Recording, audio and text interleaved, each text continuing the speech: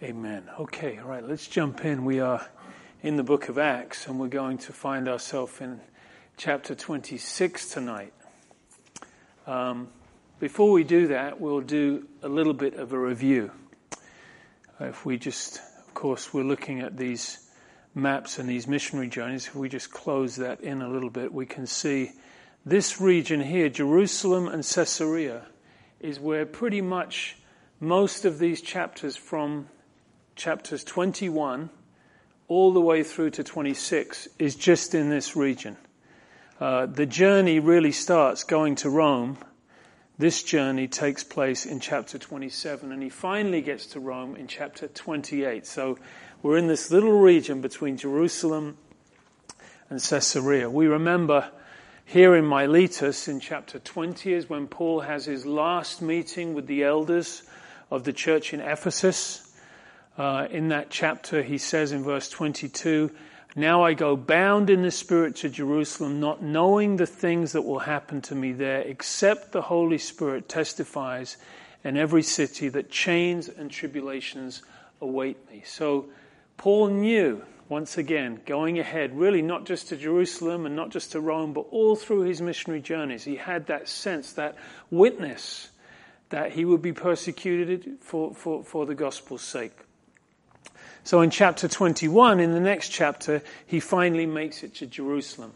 And we remember that he's accused in the temple, and the Jews are ready to stone him.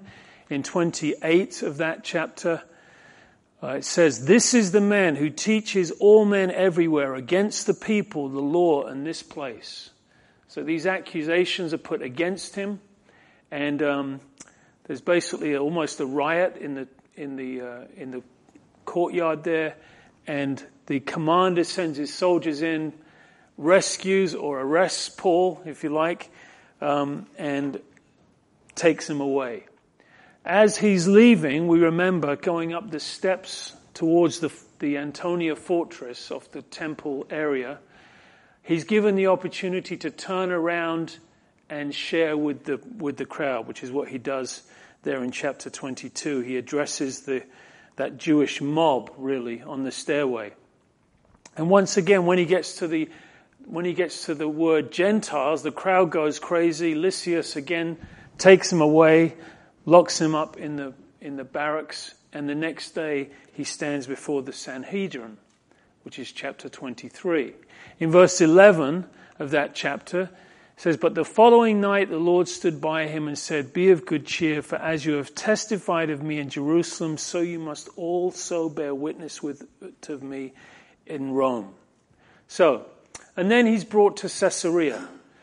And of course, these last few weeks, we've studied these chapters. Caesarea effectively became the headquarters for the Roman governor of this region. We looked at Felix and then Festus. This is also where Pontius Pilate operated out of, and it's an incredible place to visit. So he's before Felix, that's in chapter 24.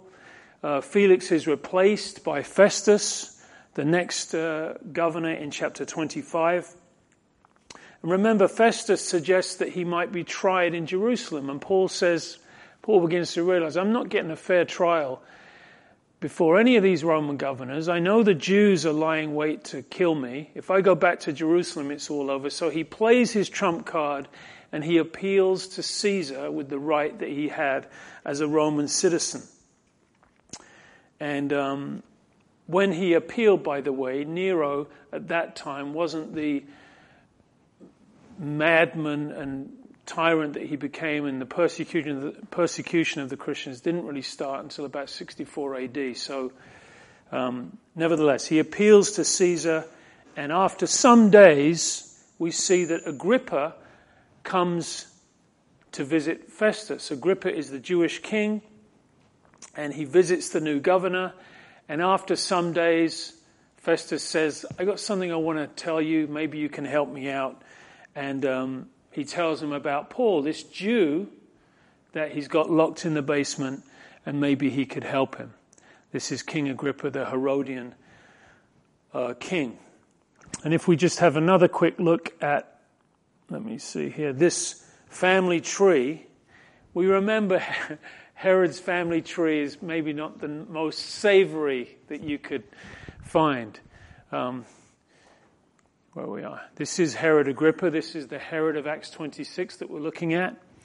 And he had a sister Bernice and a sister Drusilla.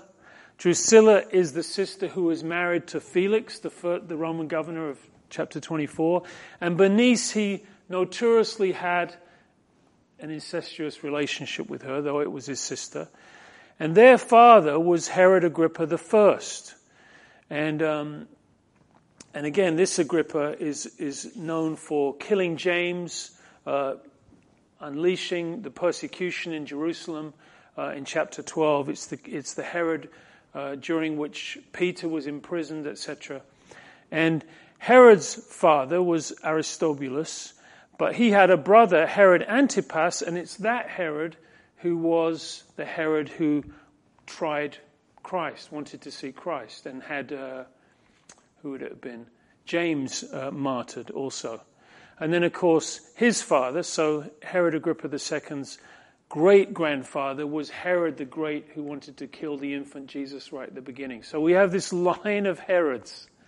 This is the first in the Herodian line, Herod the Great, and Herod Agrippa II will be the last in that Herodian line. So, let's skip to verse 19. He's explaining to Agrippa what has happened, why this man is there and arrested.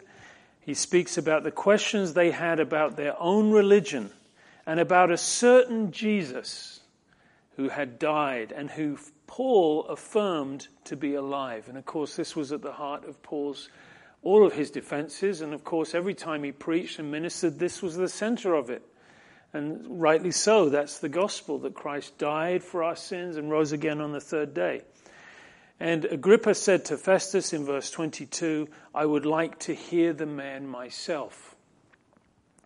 So, and we noted that it's interesting that his grandfather also was interested to see the Christ, to see the Messiah. When Jesus was brought before him and he had questions, but Jesus did not answer to him. So a couple of generations later we see Herod's grandson now wanting to see Paul the apostle. So the next day, when Agrippa and Bernice had come with great pomp and had entered the auditorium, they bring in Paul. And this is where the stage is set. We imagine this room.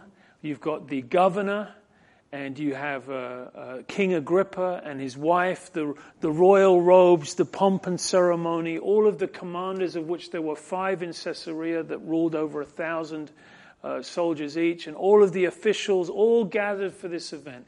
Anyone who was anyone was there. And in shuffles Paul the apostle and stands before them, and all eyes are upon him. Festus sets the stage. He introduces Agrippa, and we just recap these verses in 24. Festus said, King Agrippa and all men who are here present with us, you see this man about who the whole assembly of the Jews petitioned me, both at Jerusalem, crying out he was not fit to live any longer. And that's echoed through these chapters, that the Jews wanted him to be killed. They tried to ambush him to kill him. They tried to get the Romans to condemn him. They wanted to stone him in the temple again and again. This was their solution. He must be killed. And of course, the governor didn't comply with that, but he said, he'll be tried in Caesarea, and we looked at that. Verse 25 here, and when I found that he had committed nothing deserving of death, and that he himself had appealed to Augustus, I decided to send him. But this is the reason that Festus is most interested to have Agrippa, the Jewish king, have audience of Paul's hearing, because Agrippa might be able to give him some insights. Remember, Festus is a Roman governor. He's not so acquainted, somewhat, but with the ways of the Jews. He doesn't really understand their religious intricacies and the issues that they would have with this case. But Agrippa, though he was raised in Rome effectively, and though he was a puppet king, he was a Jew. and he was acquainted with the ways of the Jews. So Festus thought, listen, I have to send this guy to Caesar, and along with the prisoner has to go this report that explains why I'm sending him, and I can't quite put my finger on it. What is it that we can pin on this guy? What is it that he is guilty of? What crime has he committed? So Agrippa says, I'd like to hear him. So, and this brings us to verse 1 of chapter 26. So Agrippa said to Paul, you are permitted to speak for yourself. So Paul stretches out his hand, and we imagine almost like an oratory gesture, and he answers for himself. Of course, it's not just answering, but there's a sense of, although this wasn't exactly a trial because he'd already been defaulted to stand before Caesar, it was a hearing. It was still a hearing and effectively a courtroom, and he was answering for himself, or if you like, making his defense. He could have had someone else do it, but he says, we're happy for you to answer for yourself, and Paul certainly was happy also. It makes us think of 1 Peter 3:15, where it says, be ready to give an answer for the hope that is in you. Be ready to give an answer to anyone who would ask you of the hope that is in you. And the word there, give an answer, in the Greek is apologia. It's where we get the word for apologetics, the defense of the faith. And that's the Greek word. One of these Greek words is akin to that, or it's derived from that here. Yeah, apologiomai is when it says that he answered for himself. So he's going to give an apologetics, a defense, not just of himself, but of course the gospel. So in verse 2 he says, I think myself happy, King Agrippa. Or the NIV says, I am fortunate to stand before you. And again, because Agrippa was a Jew. And Paul at least is thinking maybe there will be some more understanding before this king. I'm fortunate or happy because I will answer for myself before you concerning the things of which I am accused by the Jews. Especially because you are an expert in all the customs and questions which have to do with the Jews. So he acknowledges Agrippa has some wisdom, some insights. And he's saying, this Roman governor here is looking to you for some insights, and I know that you probably have them, so I'm happy to speak before you. So he says, please hear me patiently.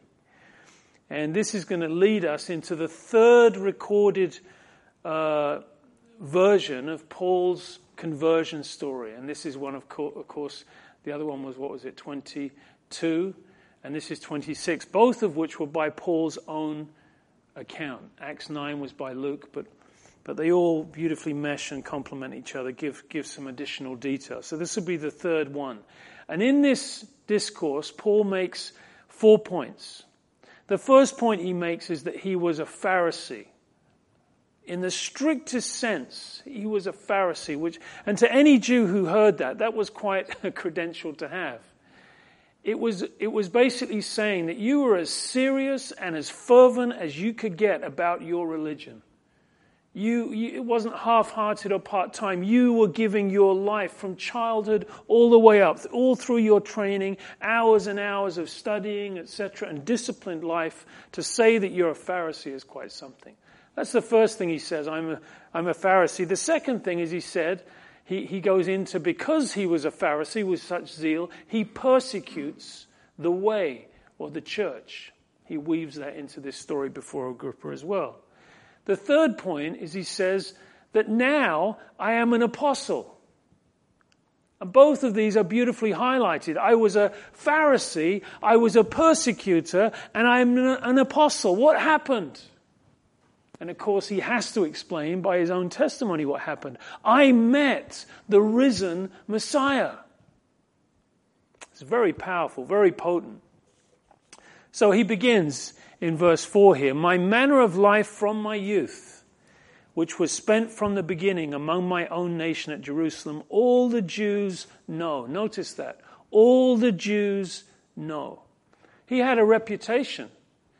It was known that he was a Pharisee of Pharisees who was trained under Gamaliel, who was one of the most famous of all the rabbinical scholars and teachers in Jerusalem. His nickname was the beauty of the law.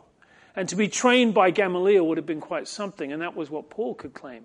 He said, I had a reputation from my youth. Through the words of Gamaliel and others, they looked at young Saul of Tarsus and said, this young man has potential. He is fervent. He is focused. He has an incredible mind, an incredible capacity. And all the Jews knew this. Verse 5. They knew me from the first. If they were willing to testify according to the strictest sect of our religion, I lived as a Pharisee. And now I stand and am judged for the hope of the promise made by God to our fathers. This is masterful, the way Paul does this. He says, okay, Agrippa and governor and all those who are gathered, let's boil it right down to the reason I am standing before you today. Why? And he says it, he frames it this way. I am judged for the hope of the promise made by God to our fathers. And the hope of the promise is a phrase that is referring specifically to the Messiah. The messianic hope that is instilled in the hearts of our believing fathers all the way through the ages, that is what I'm on trial for. Because I have believed that. Because I have experienced that. Central all to Jewish thinking and all through the prophets and prophecies and covenants is the expectation of the Messiah to come. So he says, to this promise, verse 7, are 12 tribes, and here again he's identifying with him as a Jew, earnestly serving God night and day, hope to attain. So he's saying this, again, this hope of the Messiah underpins everything. You take this away and it all falls apart. So much of what the Jewish hope and future and promises and covenants are looking to is the coming of a man, the Christ. And he says, for this hope's sake, King Agrippa, I am accused by the Jews. My hope is in the Messiah. And Jesus is the Messiah. And that's, of course, the real issue, even as it is today. It's quite something. You go to Jerusalem, you see these banners up, and it says, the Messiah come quickly, and the Messiah is coming. And you're just thinking, he is coming, but he's already been once. It's quite something. This is the issue. Not that his hope was in the Messiah, but he made the claims that the Messiah had come, the Messiah had died, and the Messiah was risen again, and his name was Jesus. And this was his claim. And he says in verse 8, why should it be thought incredible by you that God would raise the dead? Now he will explain how his own views changed. He identifies with Agrippa, and he kind of goes back in time a bit before his conversion. He says, listen, I sat where you sat. There was a time when I completely was in opposition to this. So much so, I was persecuting the church. I completely refuted the idea that Jesus was the Messiah, and especially refuted the idea that he had risen from the dead. I understand, King Agrippa. So, he says here in verse 9, indeed, I myself thought I must do many things contrary to the name of Jesus. So he looks back 25 plus years ago when he was on that road to Damascus, and I was looking to completely oppose it. And he goes into the story of Saul of Tarsus becoming the Apostle Paul. An incredible story that echoes through time and through the pages of script, the New Testament, and serves as the most powerful of all examples of changing grace in a person's life. In fact, 1 Timothy, and there's a few other places where Paul's testimony is included in his epistles. One of them is 1 Timothy 1, where he says, although I was formerly a blasphemer, a persecutor, an insolent man, I obtained mercy because I did it ignorantly in unbelief. And the grace of our Lord was exceedingly abundant with faith and love which are in Christ Jesus. This is a faithful saying and worthy of all acceptance, that Christ Jesus came into the world to save sinners, of whom I am chief. However, for this reason I obtained mercy, that in me first Jesus might show all long-suffering as a pattern to those who are going to believe on him for everlasting life. And of course, that's us here tonight. That's all of us in the 21st century. This is a pattern, a model, an example for us to say, oh, if grace could find Saul of Tarsus, and not only that, but bring him to be the Apostle Paul, there's hope for everyone and anyone. So he continues in verse 10. And this I did in Jerusalem, and many of the saints I shut up in prison. And having received authority from the chief priests, and when they were put to death, I cast my vote against them. So this is the persecution in Jerusalem. Remember Stephen being stoned in Acts 7. It goes right into the persecution in chapter 8. And Paul is at the helm. Paul is leading it. And it says, notice that, and when they were put to death, I cast my vote against them. So it wasn't only that people were being imprisoned and beaten and persecuted, but they were being killed. They were being martyred. Stephen was the first, but there were many others that followed. It says it there, plural. And when they were put to death, I was right there giving my consent.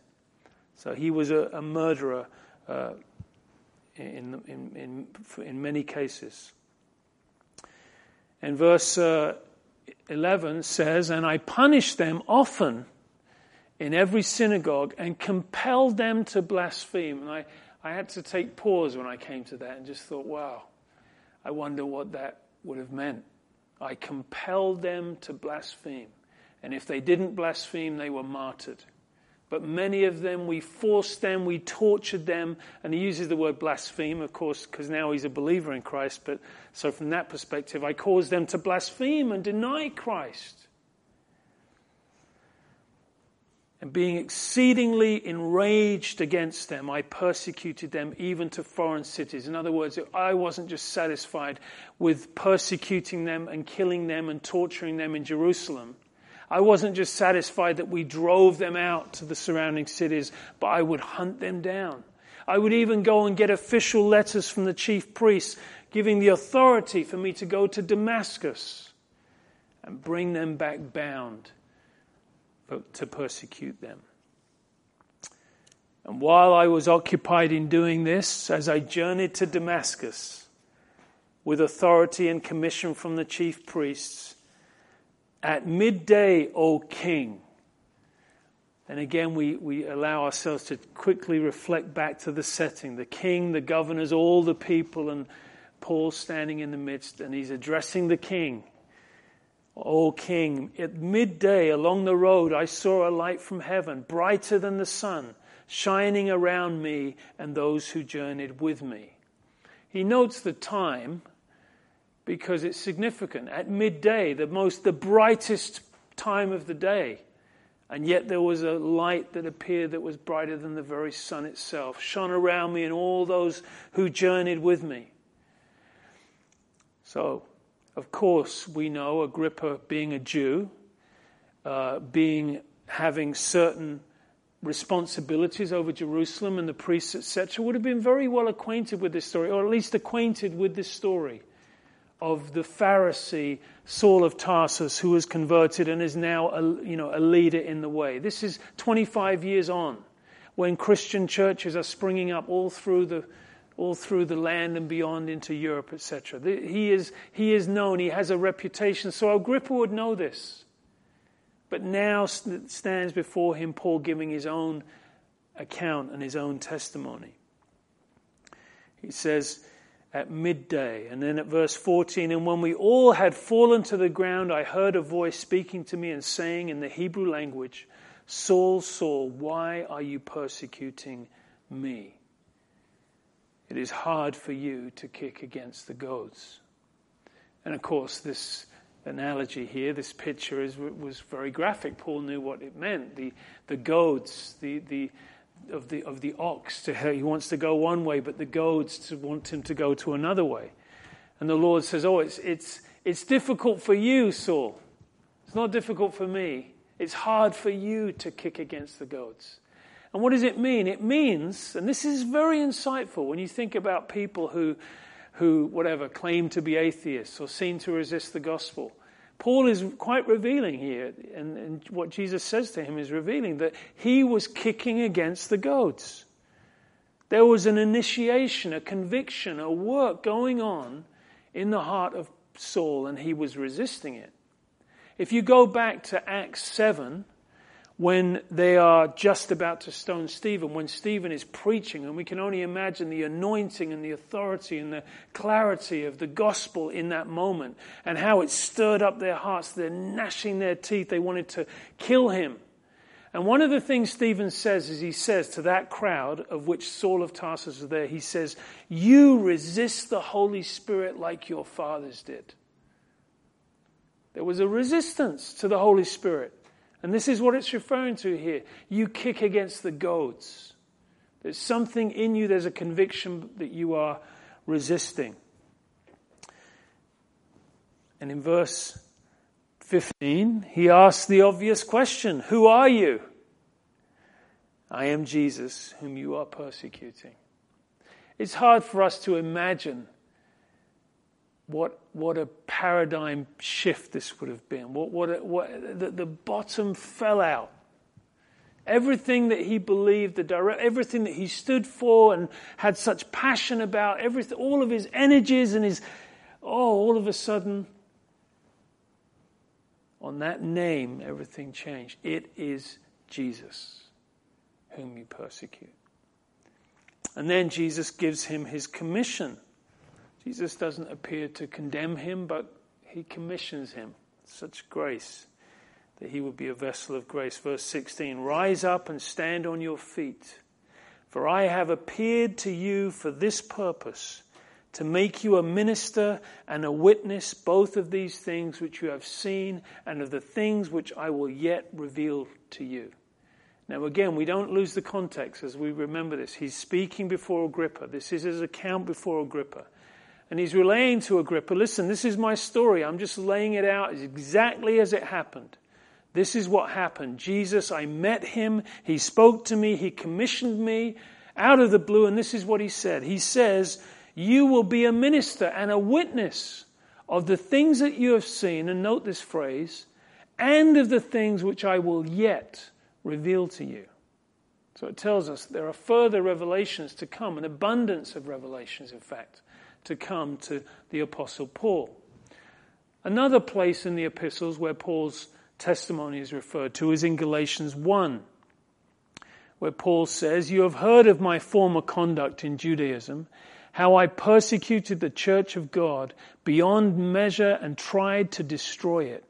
And I advanced in Judaism beyond many of my contemporaries in my own nation, being more exceedingly zealous for the traditions of my fathers.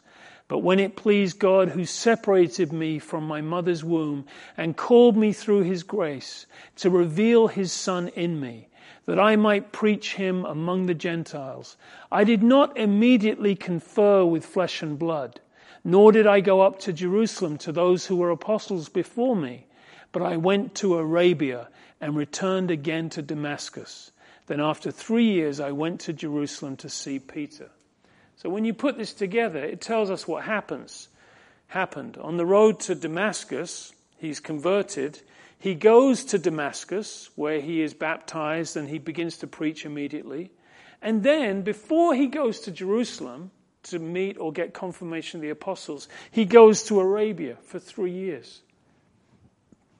After Arabia, he comes back to Damascus, where they want to kill him, and they lower him in a basket, and he escapes. And then he goes to Jerusalem, and he finally meets Peter, etc. But he's been a believer for 3 years by then. And obviously we say, well, what happened in Arabia?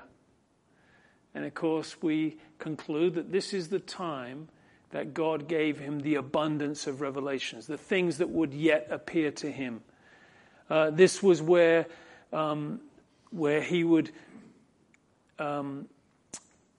be given an understanding and an illumination on these incredible truths that echo all through his letters. The truths about grace, about salvation, about the body of Christ, about the cross, about our calling, about our sanctification. All of the doctrines and truths that echo through the epistles. In Arabia, there would have been an abundance of revelations that he received. So also, if you go back to Acts 9, again, this is going back to the first account of his conversion. He says, immediately he preached the Christ in the synagogues. So he's converted on the road to Damascus. He gets to Damascus, he's baptized, he meets the disciples, and immediately he's in the synagogues and he's preaching. And all who heard were amazed and said, is this not he who destroyed those who called on his name in Jerusalem and has come here for that purpose, that he might bring them bound to the chief priests?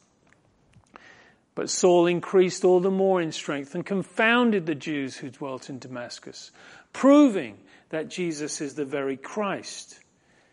Now after many days were passed, now right there is where we interject the 3 years in Arabia that Galatians speaks about. Right there where it says, now after many days were passed. Those many days includes the 3 years in Arabia. The Jews plotted to kill him, but their plot became known to Saul. They watched the gates day and night to kill him. And then the disciples took him by night and let him down through the wall in a large basket. And then Saul came to Jerusalem. Imagine that picture. They're lowering him down in a basket over the wall. And here is the great Saul of Tarsus, the Pharisee of Pharisees. He leaves Damascus in a very different way than he anticipated. He leaves in a basket, being held by the ones who he wanted to bind and kill and wipe out. And now he's in their very hands and they're lowering him down over the wall. And when it hits the bottom, he hightails it to Jerusalem to meet Peter and the others. But in the middle of that is these 3 years in Arabia.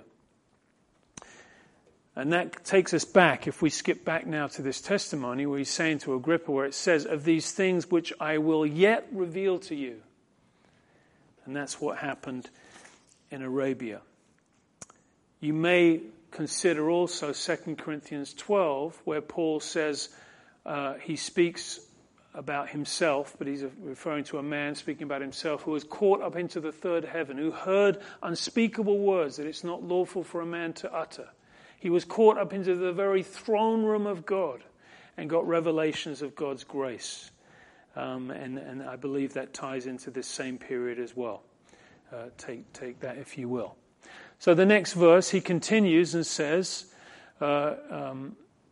he's relaying to Agrippa what Jesus said to him that night, that I will make you a minister and a witness. I will deliver you from the Jewish people as well as from the Gentiles to whom I now send you. And that might have been received quite well in that courtroom that day with all the Gentiles thinking, that's good, sent to the Gentiles. To open their eyes in order to turn them from darkness to light, from the power of Satan to God, that they may receive forgiveness of sins and an inheritance among those who are sanctified by faith in me. That's quite something. In that verse, the gospel is beautifully and very clearly framed. This was at the very heart of his address. As he shuffled into that courtroom before all of those watchful eyes and before the throne of the king, this was in his heart. Or they want to hear they want to hear what I have to say. They want me to make a defense. I have something to say. He's been waiting 2 years because of Felix in that cell in Caesarea, and now he gets his audience. I've been preparing for this. And certainly he's leading up to this definitive moment where the gospel is beautifully framed. From his own testimony where Jesus says, this is why I'm setting you apart. That you would be a minister and a witness of all the things that you have seen and will see. To open their eyes in order to turn them from darkness to light, from the power of Satan to God, that they may receive the forgiveness of sins and an inheritance among those who are sanctified. And notice these last words, by faith in me. Always at the heart of Paul's message, justification by faith. And then he, in this packed out, no doubt silent room, where perhaps his words are echoing in the silence, he now addresses it in the most specific way. He speaks directly to the king. Therefore, King Agrippa, I was not disobedient to the heavenly vision. In other words, listen, I'm just laying it out. I cannot tell you with more clarity or transparency, with the most purest of conscience. I am telling you what happened. I wasn't sitting in some Christian Bible study somewhere where they were going through the prophecies. I wasn't seeking Jesus. I wasn't looking for it. I was on the road to persecute Christians. And he met me. And what was I to do, King Agrippa? I wasn't disobedient to the heavenly vision. My life became submitted to him. To do his will became my desire. To follow him, to know him, to represent him, to be an ambassador for him on the earth. Oh, that was the new mantra of my life. That was my calling. I wasn't disobedient, but I was obedient. I declared first to those in Damascus and in Jerusalem and throughout all the region of Judea, and then to the Gentiles. And of course that captures the missionary journeys that we've studied together. That they should repent and turn to God and do the works befitting repentance. For these reasons the Jews seized me in the temple and tried to kill me. For what reasons? Again, that Jesus is proclaimed to be the Messiah, but also this word. This was also a major issue. Not only that Jesus was the Messiah and the claim that he had died and risen again, but also that he was extending the promises to the Gentiles. We remember, if we go back in time to chapter 22, when he's addressing that mob in the courtyard, and remember the commander doesn't understand what's happening, he's listening, and when Paul gets to the word Gentiles, interestingly enough, not the word Jesus, but it's when he gets to the word Gentiles, they're like, okay, that's it, and they want to kill him for that. So that's certainly tied in there as well. For these reasons, Jesus, the Messiah, the resurrection, and the promise to the Gentiles, they wanted to kill me. Therefore, having obtained help from God to this day, and we could pause there for a moment, because all through the book of Acts thus far, we've seen these little phrases, like they seem to be like dotted and the Jews wanted to kill him, and the Jews wanted to seize him, and all the way through. And we would marvel, because we're not talking about a few weeks or a few months. We're talking about years of his ministry and his missionary journeys. And certainly we would have to put that in bright lights and say, wow, by the help of God, he has survived to this day. How else could you explain it? With so much vehement desire and opposition against him, with the plotting and the scheming and the lies and the ambush and all of this, and yet here he is. In Philemon 1:9, Paul refers to himself as Paul the Aged. Now he's an old man. He's in his 60s. He's been through so much. And this old man, as far as we understand, in chains in this courtroom, is saying, you know what? God has kept me all through these years to this very day. As a witness. I've been witnessing from that day, King Agrippa. From the day I met him on the road to Damascus, I've been witnessing of him all these years. And you know what? I'm witnessing of him again today, right now, to you. This is what he means. I love this. He puts this here. To this day I stand, witnessing both to small and great. And it doesn't really matter if people think they're small or great. It doesn't matter to me. I'll preach to anyone. And that reminded me of this story. I remember when I was a new believer, I saw this little column in the Daily Mail. And it was a story about Princess Diana. She came out of a store somewhere in London, and there was the security and the cars and the railings, and the crowd was there waving, "Oh, Princess Diana." And all of a sudden, as she was greeting people, she found herself face to face with this guy on the other side of the railing, and they had a few minutes exchange. And the cameras are going, and the press is there, and she leaves, and they go up to him and they say, "What did you say to Princess Diana?" And he said, "Well, I'm a Christian. And I knew that this was an incredible opportunity I had, that I could share the gospel with her. So I told her how much God loves her, that Jesus died for her sins, and if she believed in him, she could be saved." And they said, "Wow, you said that to Princess Diana?" And this is what he said. He said 15 minutes before, I was on a bus sitting next to a little old lady on the bus, and I shared the gospel with her also. And it's the same to me. It's the same to me. Beautiful, beautiful story. "I have shared with the small and the great, saying no other things." And here he says again, "saying no other things than those which the prophets and Moses said would come."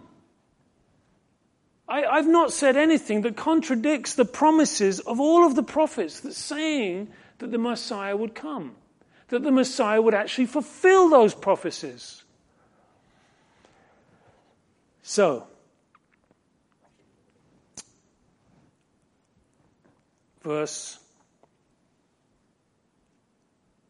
by the way, it's worth noting, this is just jumping back to Acts 9 again.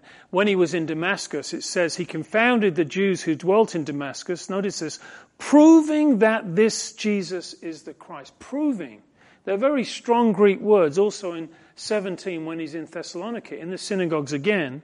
Explaining and demonstrating. These are very strong, persuasive words. In other words, setting forth the clear evidence for anyone who wants to weigh the evidence and let it lead you where it will. Paul laid out the prophecies the Old Testament prophets had given, and was able to prove, demonstrate, explain that this Jesus is the Messiah, and that he had to suffer and rise again from the dead, and saying, "This Jesus whom I preach to you is the Christ." And what was it that the prophets predicted? He's going somewhere. Listen, this is what happened to me. This is why I'm on trial, because I proclaim that Jesus is the Christ, that he died, that he rose again, that the gospel is to all Jews and all Gentiles. And I haven't said anything that the prophets would contradict me in, because I have said all that they have predicted. And what did they predict, O King Agrippa? That Christ would suffer, that he would be the first to rise from the dead and would proclaim light to the Jewish people and the Gentiles.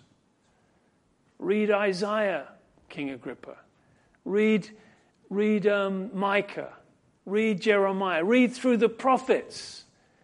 And read the predictions about he will be a light unto the Gentile, the Messiah. And now, as he has thus made his defense, Festus said with a loud voice, "Paul, you are beside yourself. Much learning is driving you mad." Now, what's incredible about this moment is we can imagine, as far as this is the longest of all Paul's addresses, out of the 5 main addresses that he has, this is the longest one, perhaps with the biggest audience. And we would imagine it was completely silent, if nothing else, with respect for the king who was listening to the hearing. But at this moment, there seems to be this impulsive interruption by Festus, the governor. He goes, okay, enough. What, you're mad. You're a well-educated man, but all your learning, you're crazy because of all your learning. You're making these claims. Now, of course, Romans certainly didn't believe in a resurrection. They believed in an immortality of the spirit, but not a resurrection. And Paul is making these claims about a man called Jesus who died and rose again, and now he's living. And, he finally says it's enough. I can't hear any more. It seems as though it's an interruption. It could be that Paul had almost said what he was about to say, but nevertheless, he interrupts. And when I read this, I couldn't help think of all the times I remember being in a place where you're sharing the gospel with someone. It could be street preaching or one-on-one or a camp or somewhere, and the anointing is there. And you know that the Spirit of God is speaking and drawing, and there are certain ones that God has appointed for that day. And then all of a sudden, there's a Festus who wants to interrupt. I remember we'd be sharing with this teenage girl in Moskvater in Budapest on Saturday morning, and we'd be sharing the gospel with her, and we'd be leading her to the faith, and she'd be asking questions, and you'd be getting to the point where and then all of a sudden her boyfriend shows up. What's this guy? Oh, yeah, let's get out of here, God. And then we're like, you wonder what spiritual warfare is involved there. But nevertheless, Festus interrupted. But Paul doesn't cower in the face of this, but he punches right back. Notice this. Verse 25, Paul immediately responds and says, I am not mad, most noble Festus, but speak the words of truth and reason. It's a beautiful Greek word, this word reason, or depending on your translation, you may have soberness or to be sound of mind. The word is sophrosune. It's where we get the derivative Sophia or wisdom. I'm not mad, but actually I'm speaking words of incredible rational wisdom, and I speak from a sound mind, O Agrippa. Wisdom from a sound mind, that's the word he uses. Verse 26, for the king, in other words, Festus, I'm not crazy, I'm speaking from a sound mind, and I'm speaking reasonable words of truth, and the king knows what I'm talking about. I'm really addressing him, so shh. For the king, before whom I also speak freely, knows these things. For I am convinced that none of these things escapes his attention, since this thing was not done in a corner. What thing? Of course, we're speaking about the death, the burial, the resurrection. We're speaking about Pentecost, the birth of the church. We're talking about Christianity in the sense that this is not like a corner thing. The King Agrippa, the Jewish king, would know this. When Jesus died on the cross, it wasn't just another person that was crucified. No, this had a great significance. This was front page news. If you remember in Luke 24, I did put it up there, yeah. Remember the two disciples on the road to Emmaus. And when Jesus comes alongside and kind of toying with them, he says, what are you guys talking about? And he says, are you a stranger in Jerusalem? Have you not known these things? What happened in these days? And he says, what things? They say the things concerning Jesus of Nazareth. Everyone knows it. You must be a foreigner from another planet who's just arrived if you don't know this. And this is what Paul says. This wasn't done in a corner. Agrippa knows all about this. We'll go back to Acts 6, these last few verses. King Agrippa, do you believe the prophets? So he responds to Festus. He puts him in his place. The king knows, and then he goes right back to King Agrippa, right where his heart is no doubt being addressed by the Lord. What he does with that is what he does. But no doubt this is an opportunity for Agrippa. Just as Festus had his opportunity, who, by the way, dies about 2 years after this. Just as Felix had his opportunity. Just as Drusilla, who dies at the Pompeii eruption 19 years later. Just as all of these have their moment, their opportunity to respond. And Agrippa says, Paul, you almost persuade me to become a Christian. Now this is a famous line, but the translation here maybe isn't the best. The better one will be this. Agrippa said to Paul, do you think that in such a short time you can persuade me to be a Christian? In other words, if he said, oh yes, I believe the prophets, Or if he said, no, I don't believe the prophets, both of them would have got him into trouble. Because he's the Jewish king. He appoints the high priests and the priests in Jerusalem. He can't show that he agrees, or he can't show that he doesn't believe the prophets, so he just kind of deflects it.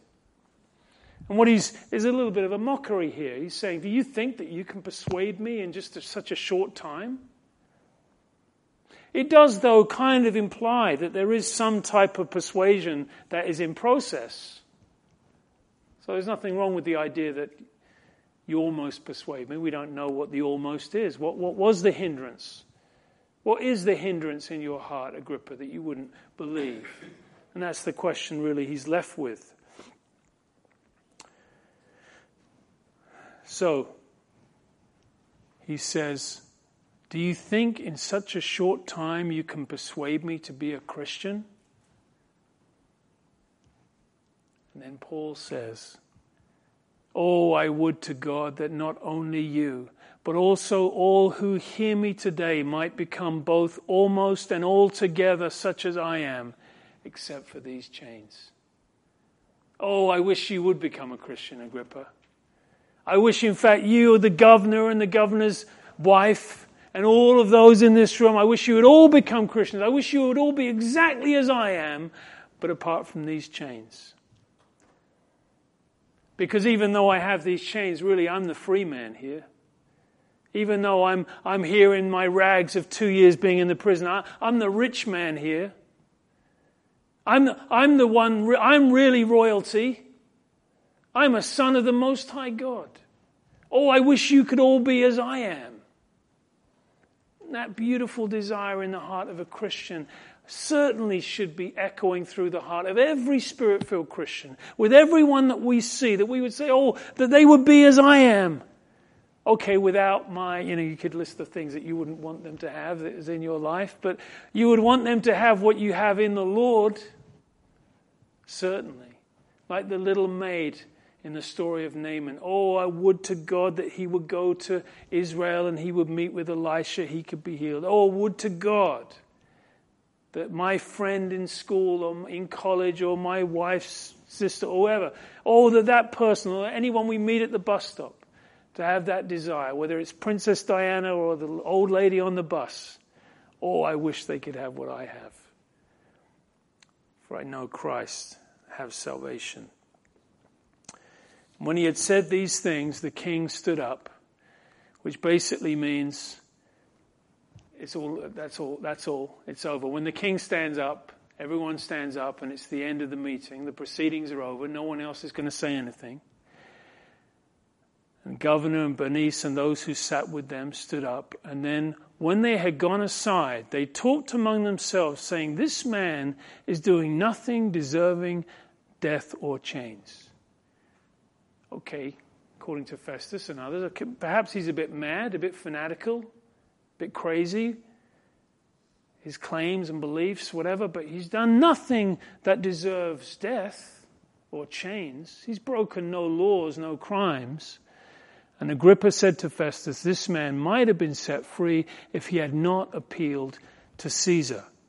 And this is how Luke crowns this chapter, with this declaration that Paul, there was no crime, nothing really that Paul was guilty of, except preaching the very gospel that all of the prophets of old had predicted would come to pass.